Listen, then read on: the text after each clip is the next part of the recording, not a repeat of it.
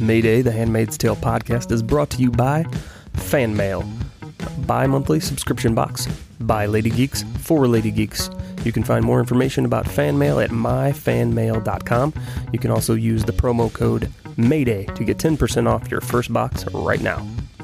Also brought to you by Mine, a comics collection to benefit Planned Parenthood. Support Planned Parenthood with comics by Neil Gaiman, Gabby Rivera, Amber Benson, Gerard Way, Yona Harvey, Mara Wilson, Kelsey Herx, and more. You can go to the Kickstarter page. If you go to comicmix.com and scroll down, it'll be right there on the right-hand side. You'll see the link, or go to their Twitter page, at comicmix, and you can find it. There are 22 hours left as of right now to contribute to their page. They did meet their goal, so it will be coming out, but there's lots of stretch goals and cool things you can get if you contribute, so go check that out. And also brought to you by Nina Diaz, a fantastic singer, songwriter, lead singer of the band Girl in a Coma. She is touring right now with her band, touring on her solo album called The Beat Is Dead. You can find information about her at ninadiazmusic.com and follow her on Twitter at Nina Diaz Music. So check her out. Fantastic voice, fantastic artist. Once again, ninadiazmusic.com. Welcome, everyone. This is Justin, Mayday, the Handmaid's Tale podcast. What you're about to hear is part one of a three-part interview that we did with Warren Littlefield. He's the executive producer of The Handmaid's Tale, also executive produces Fargo, and was the president of NBC from 1990 to 1998. Also an executive there from, I think, 1980 to 98, obviously. So we talked to him. It was an honor. Obviously, a person with so much experience and, knowledge of the industry. It was fantastic to be able to talk to him, and someone that is so intimately involved with the Handmaid's Tale production. We wanted to talk to him because obviously he's got a lot of Emmy experience. The NBC network, when he was the president there, won 168 Emmy Awards, just a staggering number that is unbelievable. The Emmy Awards are this Sunday, September 17th at 8 p.m. Eastern Time on CBS. They will be hosted by Stephen Colbert, so that should be a good time. This past weekend, they had the Creative Arts Emmys, which honored most of the technical stuff was that weekend, but also Alexis Bledel won for Best Guest Actress in a Drama Series. Handmaid's Tale also took home Best Cinematography for a Drama Series and Best Production Design. So already some hardware under their belts. I'm fairly confident they are going to win some more, up for 13 nominations total, and so the rest of those will be on this Sunday, once again, September 17th, 8 p.m. on CBS. So we talked to Warren Littlefield. We are releasing this one interview each day for the next 3 days. So we're calling it 20 Minutes with Warren because it's about an hour long, so 20 minutes apiece for 3 days. So we'll be releasing one today, tomorrow, and Sunday. So hope you enjoy it. It's fantastic. He was great. We can't thank him enough. Thanks for everybody at Hulu for helping us get this interview and set everything up. And thank you for all of you for listening. We also wanted to know from our social media followers, what would you like to ask Warren Littlefield? What do you want to know? So Anya Norris, one of our followers on Facebook, she wanted to know about the first time that Warren Littlefield read Margaret Atwood's The Handmaid's Tale. So that is definitely answered in this interview. There's a great story about him reading Bruce Miller's scripts and then sitting down and reading the book, and he expounds on his feelings on both of those things. It's pretty good. And then Patty L. wanted to know what got him interested in The Handmaid's Tale in the first place, and that part is definitely covered in here. So Patty L., Anya Norris, thank you very much for contributing to our interview here with Warren Littlefield. Once again, you can find us on social media at Twitter, Facebook, and Instagram. It's at Handmade Podcast. It's at Handmade Podcast. Without further ado, part one of our three-part interview with Warren Littlefield. 20 Minutes with Warren. Here's your first 20 minutes. Thank you. Hello and welcome. This is Justin, and you have come to Mayday, the Handmaid's Tale podcast. Joining me today on the line for an interview is Warren Littlefield, executive producer for Fargo, former president of the network of NBC, and of course, for our purposes here, executive producer of The Handmaid's Tale. Warren, how are you doing today? I'm doing great. Thanks so much, Justin. No problem. Thank you for joining us and taking the time. I really appreciate it. So, the Emmys are this weekend, which is one of the things we wanted to discuss with you. So, can you talk to us, about the Emmy awards you've already won? We had the Creative Arts Emmys just this past weekend, where you guys took home some well-deserved awards. Talk to me about those. Well, it was a pretty triumphant and wonderful night. We felt the love of the Academy when we were at the Microsoft Theater on Sunday evening. Alexis Bledel won for her portrayal of Ofglen, but she also plays the Ofglen and Emily, and she was magnificent in her acceptance. Really, it was a celebration for the work she had done, and also, I think, kind of a call to order of the world we live in and what our responsibility is. So, well done, Alexis. And then Colin Watkinson, our director of photography, was also a winner. And Colin really helped create the kind of tapestry, that look of The Handmaid's Tale, almost an impressionistic painting, if you will. And it's what we've gotten a tremendous amount of kudos for. So that was really exciting. And then you also took home some awards for the production design with Julie Burkhoff, Evan Weber, and Sophie Nerdhofer. Yes, and production design. There was such detail that Julie and her entire team brought to it. They agonized over every wall, the color of the wall, the texture, the depth of it, and when we were in Serena Joy's sitting room. And Serena Joy is dressed in blue. The walls had a different shade of blue, but it all reflected her room and who she was. And they agonized over the detail of those sets, of the design, what every location was transformed into. We don't operate with HBO or Netflix money, and in fact, they made it look as though we do. They delivered a scenic design, a production design for this show that had a second to none, and I think as our actors perform in that environment, it's part of their transformation. It's part of what they're able to bring as they bring those characters and bring the dialogue that Bruce Miller has written. As they bring that to life, part of it is they absolutely believe in where they are, in the worlds that have been created. So it's really important on what you're telling us is that the production design not only helps the viewer, obviously, because it kind of immerses us in that world, but is also just as important for the actors. I think so. I think it's all part of that creative whole, that creative circle of life, if you will. We're presenting a world of Gilead. It's kind of an alternative universe. And so we need to say to the audience, this world is real. It exists, right? And if you violate that, I think you have a fallout of you're not there with the drama. If you think that world looks made up or fake, it would take you out of the dramatic situation.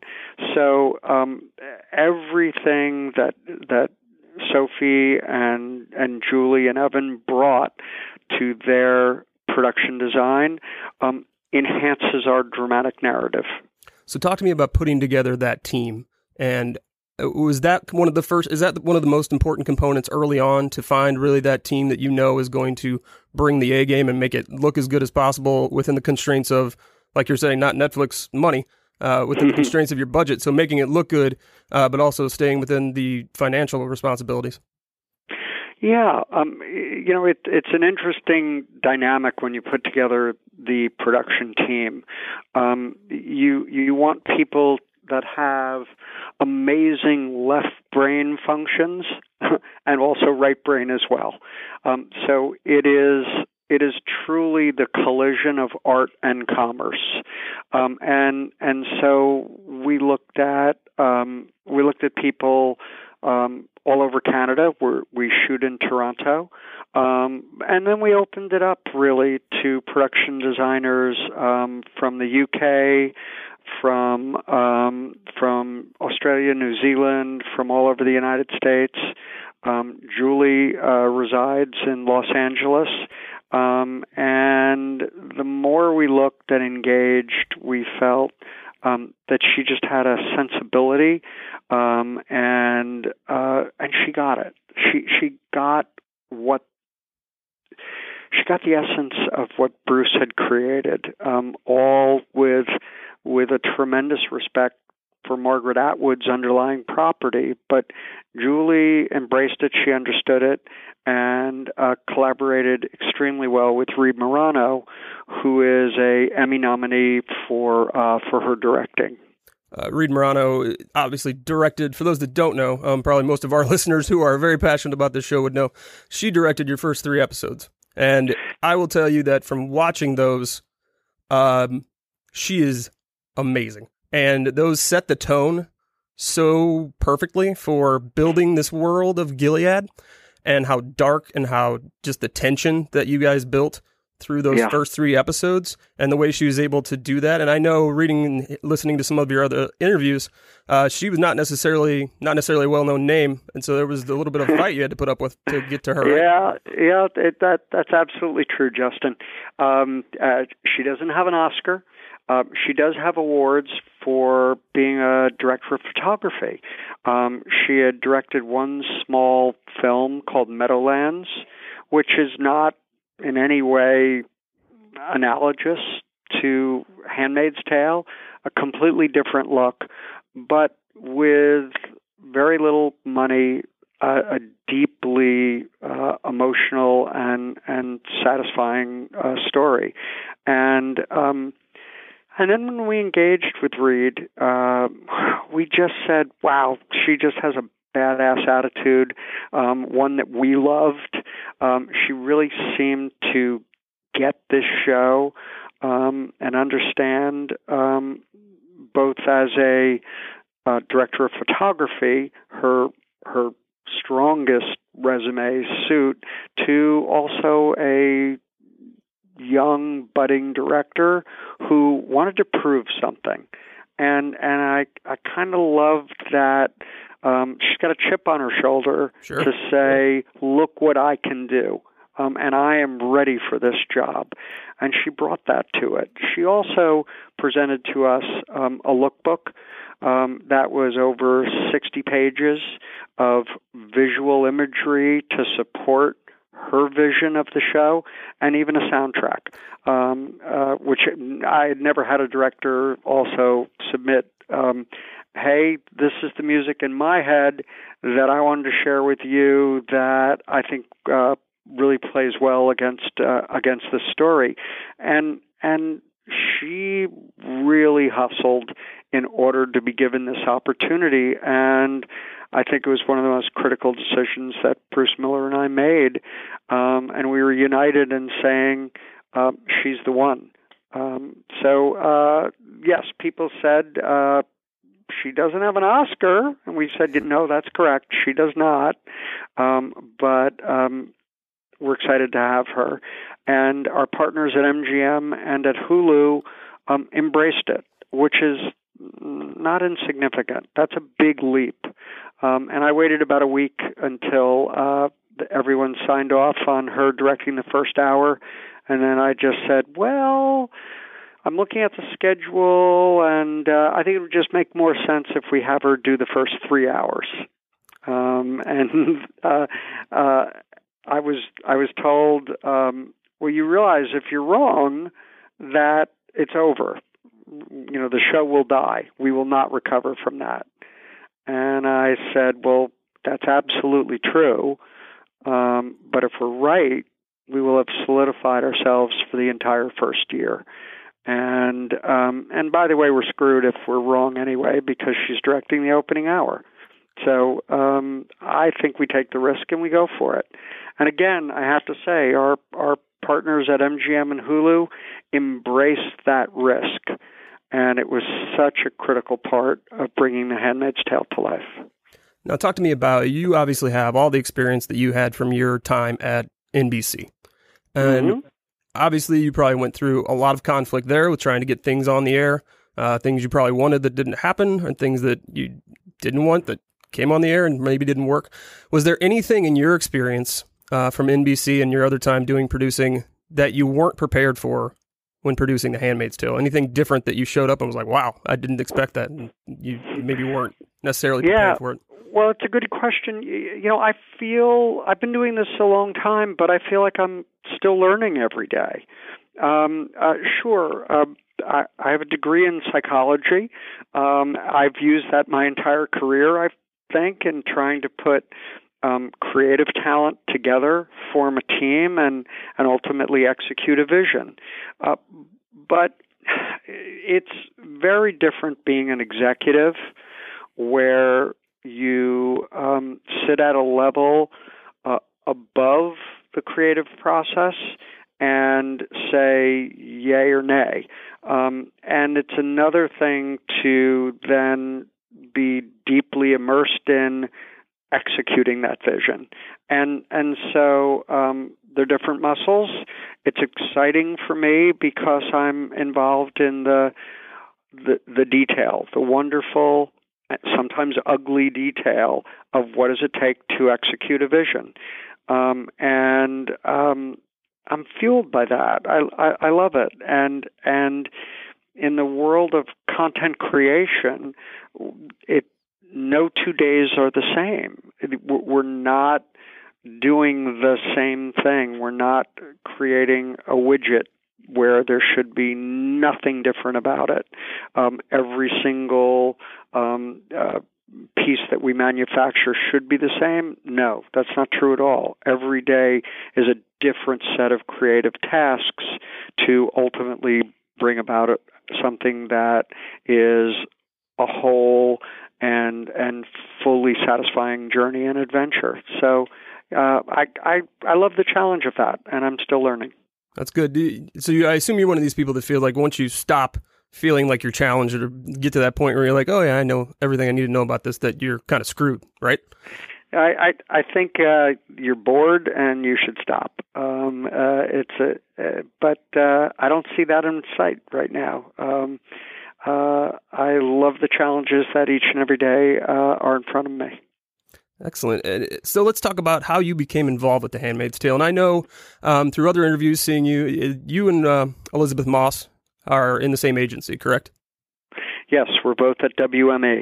And so they kind of called you when she was tapped for the lead role and kind of wanted you to shepherd her, more or less. Were they looking for someone to kind of be on their side with her to help out with her role in this?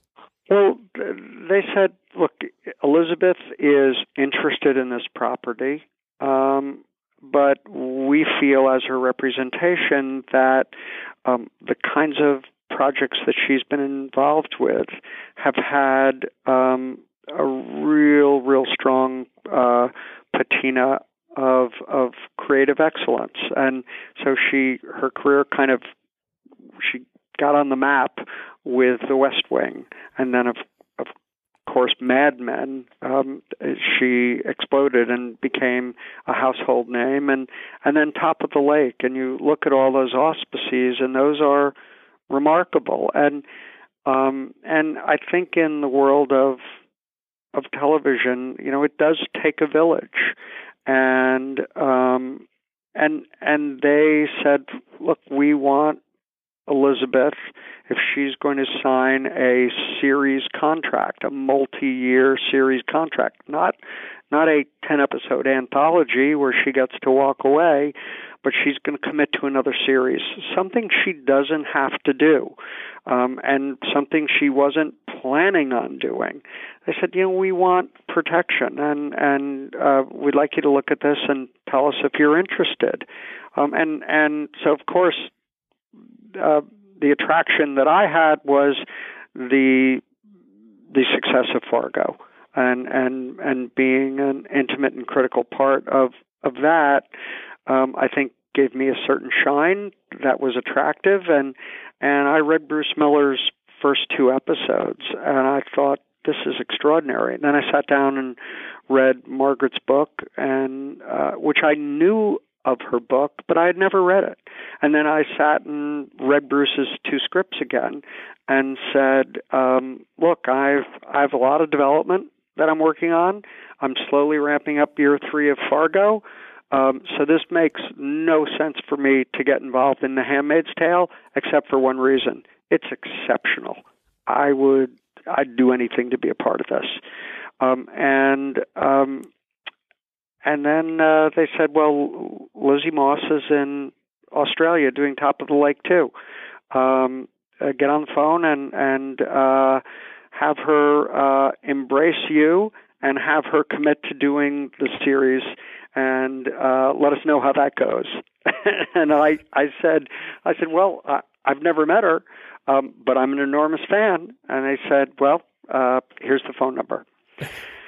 And Lizzie and I spent over 2 hours on that call. And my pitch was that she's in a place in her career where she has choices. She's worked very hard and done very well to give her choices. And I said, if you're not offended by it, I'm kind of in a similar place for myself right now, but I don't know how to let go of this. I don't think we should. And Lizzie said it would kill me if I had to sit and watch someone else in The Handmaid's Tale. I have to do it. And I said, well, if you do it, I'll do it. And she said, let's do it together. And that was it. And kind of with Lizzie and with Bruce Miller and myself, we feel like there's a wonderful triangle there of everyone bringing a lot of respect and an incredible amount of work into making the show what it is. And from everything I've heard and read and seen, and just how the production has come off, and everyone you hear interviewed about it, it seems like you guys really hit a home run with almost every aspect of this team. It's remarkable for our first season that it would all come together the way it has. You're absolutely right, Justin. And I think there's a sense, like we've all had in our careers where we've worked on things that we hoped were pretty good, but in our soul we knew that they were okay, right, just okay, and feeling the power of Margaret's book, what Bruce had written. Every single person in front of the camera and behind the camera had this sense of, wow, this could be really good, very compelling, and it might be important. And then we woke up midway through the season, and we had the election, and lo and behold, Donald Trump became president, and we all kind of came together and went, okay, we really better not screw this up now, because we had seen and felt the rise of the alt-right. We had seen the vote of Brexit, and we weren't naive. We brought that into when we first began production, but the next shoe to drop was the Trump presidency, and I think it probably in some ways bound us even more closely together, and saying, look, we're doing the world of Gilead. That's not the same as Trump, but there are parallels to the rise of the alt-right and what they do to women's rights. And make no mistake, we're in a war each and every day for women's rights. And I think it really helped solidify us as a group. And so it's been a remarkable experience. All right, that wraps up part 1 of our 3-part interview, 20 Minutes with Warren. Stay tuned for the next 20 minutes here in a little bit. And don't forget to check out our radio station, Handmaid's Resistance Radio. What is our partnership with Slacker Radio? You can download the Slacker app free from any app store.